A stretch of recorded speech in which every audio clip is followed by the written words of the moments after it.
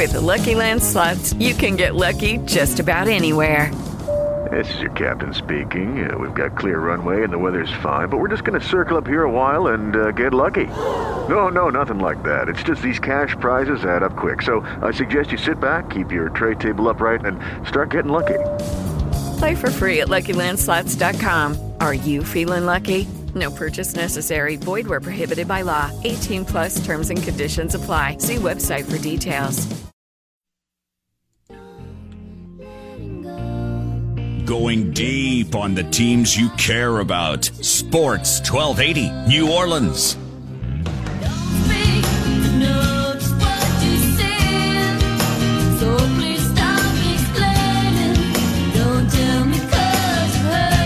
All right, welcome back in. Chris Gordy Show, rolling on a Thursday. And I play this music for our next guest who has been having some voice issues. But we'll see if we can get him on for a segment. He is Nick Suss of SECCountry.com. Nick, do you see what we did there? Yeah, no, I do sound a little like Gwen Stefani right now, so it makes sense. He is Nick Suss, SECCountry.com. So, Nick, let's start with baseball down over there on the diamond. The LSU baseball team getting it together, able to knock off Tulane last night. Look, Tulane's had some pitching struggles at times throughout this year, so good on the LSU bats to get it going here. How do we feel about LSU? A week into SEC play, take a 2 out of 3 against Missouri last week, a win over Tulane, and now a road trip out to Vanderbilt this weekend. How do you feel about this team? I'm going to say something that's really obvious, but just needs to be said. When Zach Watson is playing, this team is so much better.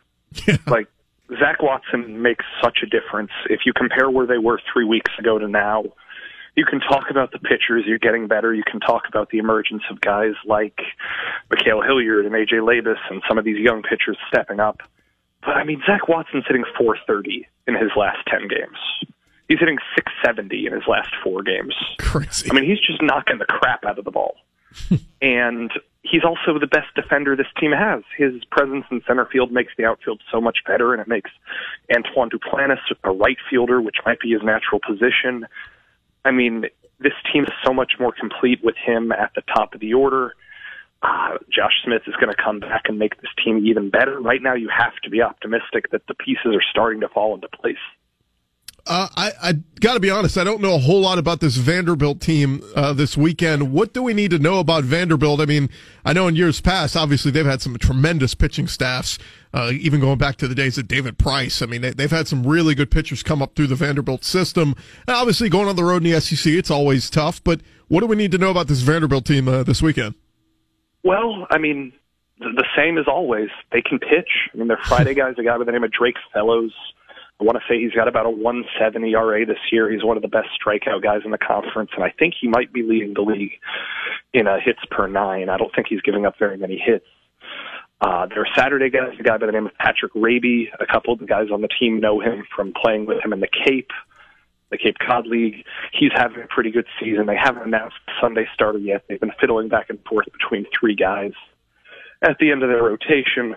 But this is a top 10 team. They're ranked as high as 5 in one of the polls down to Starkville last week and swept the heck out of the Bulldogs. I mean, this is a good baseball team. They're always going to be a good baseball team.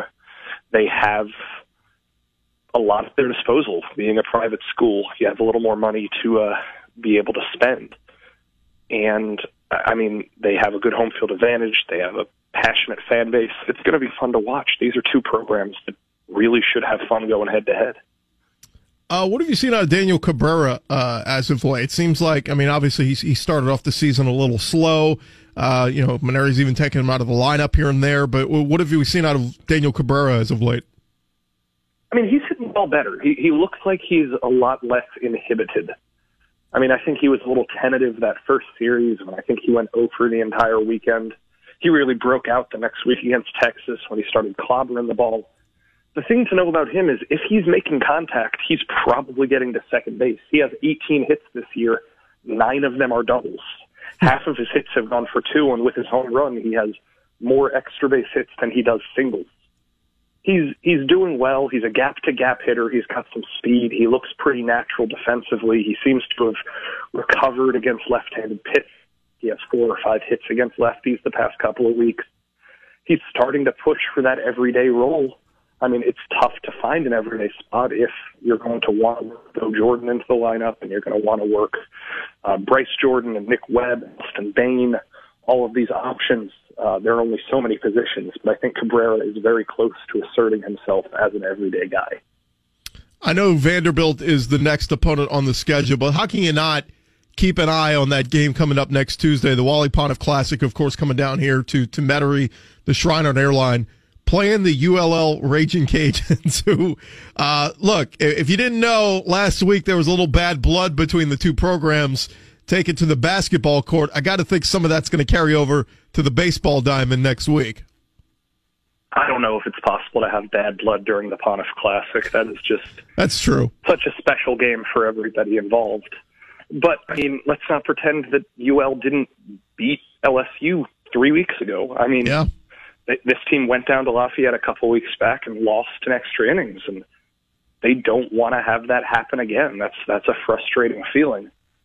So I do expect LSU to be motivated. The Pontiff Classic is obviously something very special to Paul Maneri and to all the players on this team. So, yeah, no, I'm very much anticipating that game. And then I believe about 4 days later, if you're playing the really look-ahead game, Mississippi State comes to town. And that is going to be very interesting for a whole host of reasons. Yeah, it's actually 2 days later because it's a Thursday, Friday, Saturday series. That's right.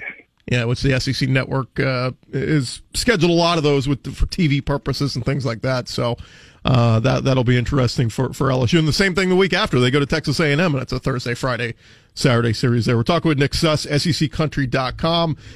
Nick, I know we're only a couple weeks into spring football, but is it safe to say maybe there's a quarterback battle going on between Miles Brennan, Lowell Narcisse, and all the guys over there? And if not, can we just make it one? Oh, it's a competition. It is a 33-33-33 split right now, and the other 1% is whimsy.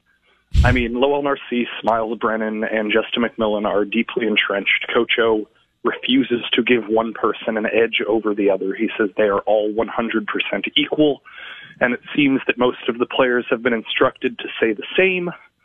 From the media viewing portions of practice that we get to see, we don't get to see them do anything that can separate one another. Tonight's going to be a test. Tonight's the second scrimmage of the spring. We'll get to talk to Coach O after, and hopefully he'll give us some stats we can run down. But right now, yeah, it is impossible to say who the guy's going to be. I think intuitively you have to assume that Miles Brennan is the leader in the clubhouse, just because of his playing experience last year, but that's the most you can say. Yeah, I always used to love the stats that Les Miles would put out after the scrimmages. It would be like Brandon Harris was 11 for 13 for 180 yards, but he won't tell you like so many of the drives started on the 20-yard line of the opponent, like the short fields and all that. It's like, oh, Brandon Harris threw 5 touchdowns. Well, that's pretty good. And then he'd get in the season and throw for 80 yards in a game. So not necessarily translating. But I know one of the big topics that's going on right now, and you got a piece up on SECCountry.com, is who's going to wear number 18 next year. And it's become a topic of debate for the fans and the players of what that number signifies. I know Jacob Hester does a radio show in Baton Rouge, and he's brought it up because he's part of the council that kind of helps vote and decide on this. And it is an intriguing debate right now on who's going to get to wear that number 18 next year. Yeah, I mean, one of my coworkers, Alex Hickey, wrote a piece advocating for Foster Moreau, who, if LSU does the thing it did last year and gives it to one guy on offense and one guy on defense, Foster is virtually a lock to do it. He's the only senior returning starter on offense who's eligible to wear the number. Garrett Brumfield can't because he's an offensive lineman. I mean, he seems like a lock for if it's two-sided. If you're just giving it to one guy, I think there are interesting cases for John Battle and Ed Paris, two of the senior safeties, but we can't guarantee they're going to be starters, which kind of makes it hard to give them the big leadership number. There's just so much up in the air. I think Coach O's got a tough decision, and this council has a tough decision. But, I mean, you got to remember, this number is not supposed to go to the best player on the team. It's supposed to go to the leader. So that kind of has to sort itself out in the locker room. Last thing for you, Nick, you got a piece up on the LSU defense, basically saying don't sleep on how great this defense could be this year. Talking with some people around the program the past couple of weeks, I mean, they are very impressed with a lot of these guys on the defensive line. Some of the guys who are returning, of course, Fehoko stole a lot of the headlines last week. How good can this defense be, do you think? I mean, I don't think it's unrealistic to say this could be a top 10 defense in the country. Last year, I think they were ranked 14th or 15th in the nation in points against, and this year they should be better against the run than they've been since probably 2012, 2011 maybe. I mean, they're going to have a really stout front seven. Got to be a little concerned about the pass rush. You don't know exactly how Caleb Chason and Andre Anthony and those guys are going to be. And then obviously the corner situation is a little bit in flux. But the starters we do know, you can make a very compelling case that Greedy Williams is the best returning player in the SEC this season. You can make a compelling case for Devin White in the same argument. Braden Fehoko and Rashard Lawrence probably should be the best tandem of defensive ends in the conference. You got a lot of really talented players on this defense. I really do think that with Dave Aranda's tutelage, this could be a top 10 defense next year. He is Nick Suss, SECCountry.com, and he may be starting a Gwen Stefani cover band as well. Nick, thanks for the time, man. Thanks for jumping on, man. I really appreciate it. Anytime, Chris. All right, bud. Take care. Get that voice better. He sounded fine. He sounded good there. He said he was having some voice issues the past few days, but appreciate him taking some time. Always fun to catch up with him, and he's an insider there for LSU baseball, covering them on a nightly basis, and then, of course, LSU football in the days that they have open media availability throughout the spring. And it's all going to count down to, we're less than a month now.